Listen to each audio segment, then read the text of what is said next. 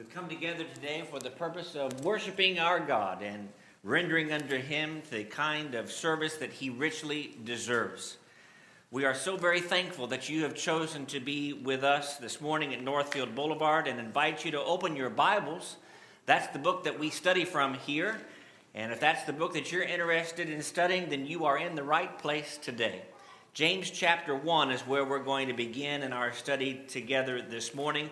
We will use two passages as kind of anchor points, both from the book of James as we study together today. We are thankful for the number of visitors that we have with us, people from the community, from the surrounding areas, and we are so very thankful that you've chosen to be here. And I also wanted to just say thank you once again, as we do from time to time, to our parents. Those of you that have children that are, whether they are teenagers or whether they are a little bit younger, or those that are toddlers and babies, and we have lots of those, and we're excited about that. We appreciate your diligence in being here and trying to train your children appropriately, not only in terms of how to behave, but just the importance of worshiping God with brethren. We're thankful for those who are watching from home and those who are in the parking lot for your efforts to be faithful to the Lord. Thank you so much for being a part of what we're doing together today. I want to start in the book of James as we look at the subject of double-minded dangers. The concept being that we can have a duplicitous way of looking at life. And in many ways, we talked about that this morning in our Bible class in 2 Corinthians chapters 5 and 6. Where we are to be single-minded in the way that we conduct ourselves and render ourselves obedient to God Almighty. I want to look at a couple of passages in James, but as we do so, I want us to acknowledge, and I point this out almost any time that we study from the book of James, or I do a study on the book of James. Incidentally, our young people, which can include anybody from the ages of 0 to 100, so you're welcome to join on to the Zoom call this coming Saturday evening, even though it's designed for our younger people. But we have some people who are there who are a little bit over the younger age, and we're just excited to have them as well. But we are studying from the book of James all this year. And one of the things that we point out about James is I remember being very young and a preacher saying that James is not so much a writer, it is that he is an attacker. He goes on the attack and he talks about difficult concepts that need to be addressed. He is an author who attacks instead of one who merely writes. I want us to note two key passages this morning, both from the book of James, starting in James chapter 1. I want to actually go back to verse 2 and read through verse 8. Verse 8 is the key verse, but let's get the context here, where he says, "My brethren, count it all joy when you fall into various trials, knowing that the testing of your faith produces patience. But let patience have its perfect work, that you may be perfect and complete, lacking nothing. If any one of you lacks wisdom, let him ask of God, who gives to all liberally and without reproach, and it will be given to him. But let him ask in faith with no doubting, for he who doubts is like a wave of the sea driven and tossed by the wind. For let not that man suppose that he will receive anything from the Lord. He is a double-minded man, and he is unstable in all his ways." You know, there are so many things that we could say about that text, and this is not an expository sermon that just is dealing with James chapter 1. But if I were to really spend the next 20 to 30 to 40 minutes just in these verses, one of the key points that I would make is that a person who is double-minded, which is a dangerous thing to be, I think we all agree, is unstable because he lacks faith. A person is lacking in faith is a person who is double-minded because he has one foot set in the world and one foot set in the spiritual realm. And he's trying to negotiate those both. Instead, what he needs to do, in the words of 2 Corinthians chapter 5, where we studied just a few moments ago, is reconcile himself just as Jesus reconciled himself and us unto our Father. A double-minded man is unstable and is dangerous because he lacks in faith. Well, this is not the only time that James deals with the subject of double-mindedness. And you, as good Bible students, know that in chapter 4, he deals with that concept as well. And in chapter 4, in verse 7, therefore submit to God, resist the devil, and he will flee from you.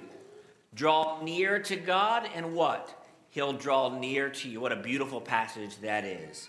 Cleanse your hands, you sinners, and purify your hearts, you double-minded. Lament, mourn, weep. Let your laughter be turned to mourning and your joy to gloom. Humble yourselves in the sight of the Lord, and he will lift you up. You know, those are beautiful verses. I guess all the verses are beautiful. But those 4 verses just flow. And they are so nicely written. And they sound so nice to hear. And I think it's important for us to understand that, among other things, that a failure to submit to God will mean being double-minded. Submit to God, verse 7, verse 8, purify your hearts, those of you who are double-minded. So I think we understand what the concept of double-mindedness means. The idea of being focused on multiple things. We are to be single-minded as Christians. But I want to use this study today to address 3 dangers in being double-minded and why it's so important for us to head off these dangers before we get any further in our study. Let's make sure that we understand what we are trying to do in service to our God is to be single-minded to Him. Number 1, I want us to understand that when we are double-minded, we actually encourage Satan. We should be in the business of discouraging Satan, of making Satan say, boy, he's just too hard to get to sin. Or she's just so solid in her faith in Jesus Christ that there's no way that I'm going to be able to tempt her any further, to have any success with her. So I'm going to move on to someone else. We want Satan's attention to no longer be on us, but elsewhere. God has always asked us to be in full, complete, singular service to Him. He has never asked us to be in partial service to Him. While Satan, and I should have underlined this, has always asked us to be in partial service to him. You see, Satan doesn't need you, nor does he need me to be in full service to him. Because he knows that if he only gets a portion of our service, he has succeeded in his mission. But God wants complete, single-minded service to him. Someone might rightly say, well, that's a difficult and tall order to ask. And indeed, sometimes being a Christian is a tough thing to do. I want to consider 2 passages. One that we read at the outset of our services today in our scripture reading, and one that is likely on the walls of many of you in your homes. In Joshua chapter 24, remember at the end of Joshua, that Joshua is giving kind of this closing speech, this covenant that had happened at Shechem. And he says in verse 14, now therefore fear the Lord, serve him in sincerity and in truth, and put away the gods which your fathers served on the other side of the river and in Egypt. Serve the Lord. What's he saying? Be single-minded in the way that you conduct yourself. And then verse 15, one that is easily memorizable. If it seems evil to you to serve the Lord, choose for yourselves this day whom you shall serve, whether the gods which your fathers served that were on the other side of the river, or the gods of the Amorites in whose land you dwell.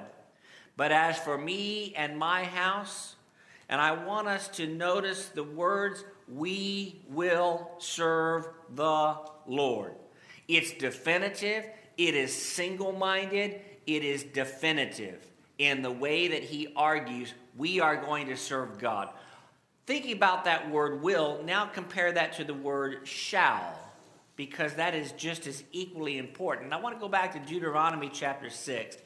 And rather than just re-emphasizing it, I actually want to read the verses. And I want you to count with me all the different times that the word shall. I count about a half a dozen shalls just in these few verses, beginning in verse 13. He says, "You shall fear the Lord your God and serve him, and shall take oaths in his name. You shall not go after other gods, the gods of the peoples who are all around you. For the Lord your God is a jealous God among you." That's the reason. Remember, God is jealous. He doesn't want us to serve any other gods. He wants us to be in full service to him, completely doing what the Lord wants. Single-mindedness in his service. "Lest the anger of the Lord your God be aroused against you and destroy you from the face of the earth. You shall not tempt the Lord your God as you tempted him in Massah." Remember, we talked about that just this past Wednesday evening in Exodus, in our study of Exodus.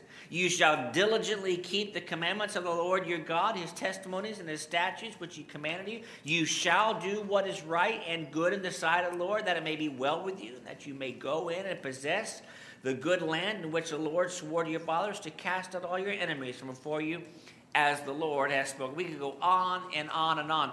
But Deuteronomy chapter 6 is one of those key texts that teaches us about the single-minded nature of serving God and only him.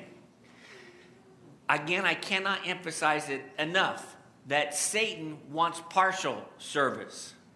God wants full service. Because the moment that we serve Satan partially is the moment that he has won in getting us to not serve our God in a full manner. This is certainly a New Testament concept as well. "You shall fear the Lord your God with all your heart, your soul, and your mind." Matthew chapter 22, verse 37 tells us.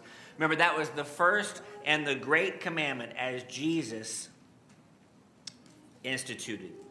Remember, just a little sin goes a long way in the book of Satan. We need to appreciate that very much. So when we are double-minded, it is dangerous because the first thing that we do is we encourage Satan. And we get him to put his focus on us. Remember, we talked about just last week that the moment that we sign up to serve God and become Christians, now we are the enemy of Satan. But if you don't want Satan to be your enemy, if you don't want to worry about him, don't become a Christian. Don't be concerned with doing spiritual things. Now, the cost is eternal, but the benefit is temporary in doing so. We want there to be a temporary cost in this life in serving God because there is a cost, Luke chapter 14 tells us, but it is firmly worthwhile in the way that we get to spend our eternity. So we encourage Satan when we are double-minded. Secondly, we confuse non-Christians. So much of what we are trying to do in trying to evangelize, teach the gospel, share the message with others, model a way of spiritual lifestyle is to present the beauty of discipleship to the world. We want it so that others see us, so that when others see the way that you drive, see the way that you work, see the way that you conduct yourself while on an airplane, that they understand that you are different in the way that you talk, maybe the way that you dress, the way that you choose to be kind. We want to be people that when others notice us, that they notice us, and more importantly, notice our God. Remember, after all, that you and I are to be different from people in the world. We won't take the time to reread Romans 12 verses 1 and 2, but this is where we are to be that living sacrifice, different, transformed, not conformed to the world. It reminds me of Matthew chapter 6 verse 24, which we quoted just a couple of days ago in one of our studies. No one can serve two masters. What's another way of saying that? No one can be double-minded. You must choose who you are going to serve. Either He will hate the one and love the other, or he'll be loyal to the one and despise the other. You cannot serve God and mammon, or God and money, or God and riches, or God and anything associated with that which is not God. You cannot do that. And what do we try to do? We try to keep one foot in the world and one foot in the church. One foot in the physical things and one foot in the spiritual things. And we trick ourselves sometimes into thinking that, look how righteous I am, even though one hand is doing righteousness and the other hand is involved in wickedness. And in doing so, we confuse the world and confuse non-Christians. You may say, well, there's lots of places in the Bible that talk about that, and you would be right. But one of the places that came to mind for me was the church at Laodicea, as what was happening there as illustrated in Revelation chapter 3, beginning in about verse 14. In verse 15, Jesus is speaking to these 7 churches of Asia. And to each of them, he gives his counsel and his appraisal as to how well you're doing or how poorly you're doing. And he says here in verse 15, I know your works, that you are neither cold nor hot. I could wish you were cold or hot. So then, because you are lukewarm and neither cold nor hot, verse 16, he says, I will spew you, or I will vomit you out of my mouth. He says, because you say, I am rich, have become wealthy, and have need of nothing, and do not know that you are wretched, miserable, poor, blind, and naked. I said, I counsel you to buy from me gold refined in the fire, that you may be rich, and white garments, that you may be clothed, that your shame of nakedness may not be revealed, and anoint your eyes with eye salve, that you may see. And the reason that this all matters so much, verse 19, is he says, as many as I love, I rebuke and I chasten. Therefore, be zealous and repent. Change. Remember that one of the greatest challenges, I would argue, for Christians today is not being called hypocrites by non-saints. You've heard it said, well, the reason that I don't go to church, the reason I'm not going to come to church, the reason that I'm not interested in church is because all the people there are just a bunch of hypocrites. You've heard that, right? I've heard that many times. You know, we are a group of sinners who have been reconciled, who have been redeemed, who have been bought back. We are not perfect. And I think we would all admit in one accord, we are not perfect people. And we're not here because we are perfect, but as someone rightly pointed out, the reason that I'm here this morning is because I'm not perfect. And it's because I need a Savior. And without that Savior and without that obedience to Him, I am hopeless. That doesn't make me a hypocrite. That makes me a sinner who's been redeemed and loved by God. And as the children would be able to tell you, Jesus loves me. This I know, for the Bible tells me so. Little ones to Him belong. We are weak, or they are weak, and He is strong. But one of the great challenges that we have is that the world looks at us as Christians kind of through a microscope. Maybe it's with a telescope far off so that we can't see them judging us, but they want to judge us. And they want to find us doing wrong. And we have to do everything we can to be right 100% of the time. You may say, well, that's impossible. I agree. But the thing is that the world is expecting us to be men and women of perfection. Let's admit that we are not, first and foremost, to the world, and say we are not perfect individuals. For we have all sinned. We have all fallen short of God's glory, as Paul rendered in Romans chapter 3. But when we are double-minded, when we try to live in the world and yet live in the spiritual realm, we confuse the world, and we cause the world to ask questions. or worse, not ask questions and just assume that we're like everybody else. So number one, we encourage Satan. Number two, we confuse non-Christians. And number three, when we are double-minded, we discourage fellow saints. We spend so much time talking about coming together as brothers and sisters on occasions like this, that we can build up one another, that we can encourage one another.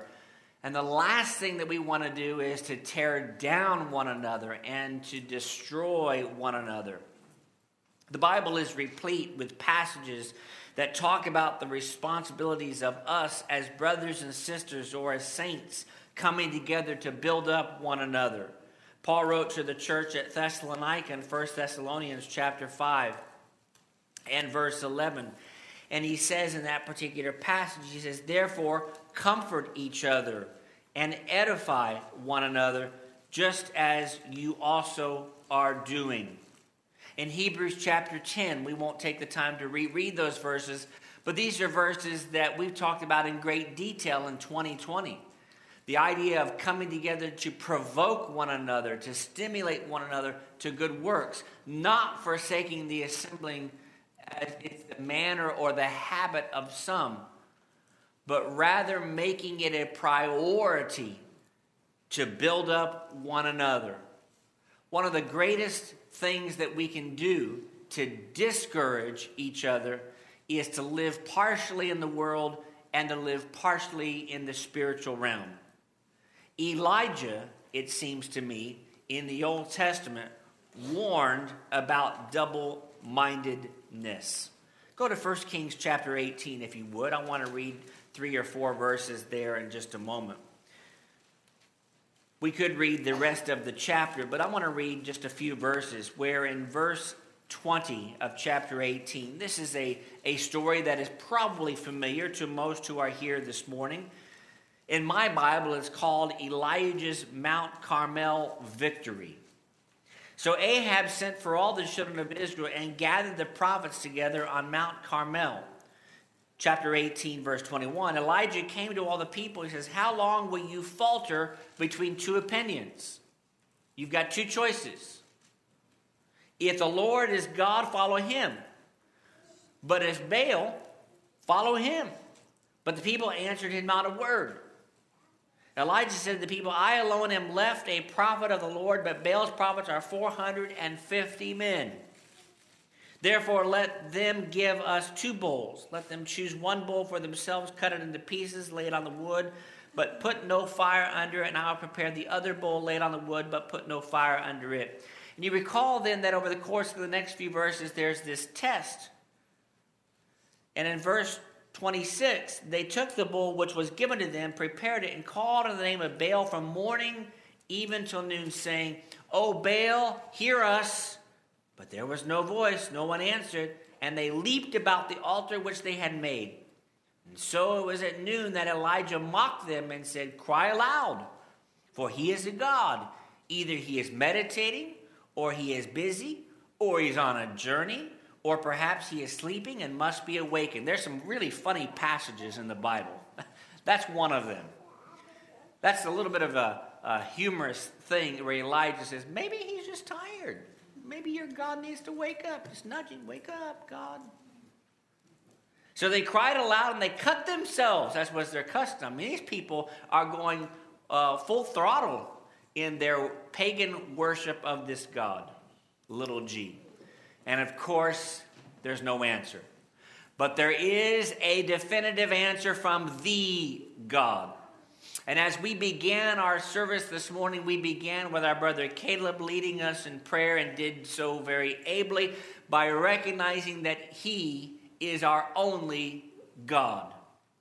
We need to be single-minded in our relationship, in our obedience to our God. And consider, if you would, in the New Testament, without going back and rereading Acts chapter 5 in the first 9 or 10 verses, the concept or the story of Ananias and Sapphira. Can you imagine how discouraging this would have been? That if you were the Christians who were witnessing this and you were seeing their double-mindedness, because they were being double-minded. They were saying, well, look at us. We are spiritually minded, but behind their back, they were hiding some of the profit. Now, Peter says you had the right to keep some of that profit to yourself. You just can't claim you're going to give X dollars to the charity and keep X minus in your pocket. You can't do that. And he says the problem is you lied not only to these brethren, but you have lied to God. You have lied to the Holy Spirit, and therefore your lives are going to be taken from you. Can this happen today? Sure. Not just in terms of the way that we give, but in terms of the way that we live, that we can be double-minded and be dangerous in the way that we encourage Satan, confuse those in the world, and discourage our fellow brothers and sisters in Christ. I want to go back to James and finish there this morning when we think about double-minded dangers. I want to go back to James chapter 3, and I want to go back to James chapter 2. And even though James 3 and James 2 do not talk about double-mindedness in the way that chapters 1 and 4 talk about, it is very clear that there are some applications from James and his work. Number one, let me suggest just two things. Number one, we must be consistent in our language. We must be consistent in the way that we talk. Go back to James chapter 3 and read with me beginning in verse 8. No man can tame the tongue. It is an unruly evil, full of deadly poison. With it we bless our God and Father, and with it we curse men who has been made in the sameness of God. Out of the same mouth proceed blessing and cursing, my brethren. These things ought not to be so. And then he asks this rhetorical question, or a series of rhetorical questions. Does a spring send forth fresh water and bitter from the same opening? Or can a fig tree, my brethren, bear olives, or a grapevine bear figs? Thus no spring yields both salt water and fresh. Wholesome talk is godly talk. We need to be careful with the way that we speak. That's true in the way that we use certain words or refrain from using certain words. It's true in the jokes that we tell. It's true in the stories that we relay. It's true in the gossip that we choose not to participate in. There's so many things about the way that we speak. And let me suggest, as I've said a couple of times, and I say this to a group of Christians as candidly as I can, that we need to be careful in the way that we use the Lord's name, because I'm convinced that there's nothing uglier than hearing a Christian take the Lord's name in vain. That's the ugliest thing. It's one thing to hear people in the world do it, but when we as believers choose to be disrespectful with the Lord's name, that is a whole thing on its own. So we must be consistent in our language. And let me suggest, secondly, that we must be consistent in our actions, in the way that we not only talk, but in the way that we conduct ourselves. Go back to James chapter 2, and we'll conclude with this passage this morning. What does it profit, verse 14, my brethren, if someone says he has faith but does not have works? Can faith save him? If a brother or a sister is naked and destitute of daily food, and one of you says to them, depart in peace, be warmed and filled, but you do not give them the things which are needed for the body, what does it profit? Thus also faith by itself, if it does not have works, or if it does not have action, it is useless or it is dead. Let me suggest that we need to be individuals who do good to others, whether that be to our brothers and sisters first and foremost, or certainly to those in the world, that we do good for them and do good to them. And that needs to be consistent. That's not always easy to do, but it's important, because a failure to do so encourages Satan, confuses those in the world, and discourages our brothers and sisters in Christ. These are things that we are trying to do because we realize that there are double-minded dangers. And James says, be careful with that. because you will displease your God and you will influence others for ill. If you're here this morning and you are not single-minded in your service to God, then you are double-minded. There's no gray zone. There's no in-between. We want you to be fully on board with serving God, the Creator. And we want you to make the decision to become a child of God today if you've not already made that choice. Many who are here have already been baptized for the forgiveness of their sins. But there are some who are present who perhaps have yet to make that choice. And we'd like for you to repent, as we read in Revelation chapter 3 and verse 19, to confess your belief as is found in Matthew chapter 10 verse 32, and to be baptized as is commanded in Acts 2:37 and 38. And in doing so, become a child of God this morning. If you're ready to make that commitment and single-minded service to God is your priority, then we're here to help you.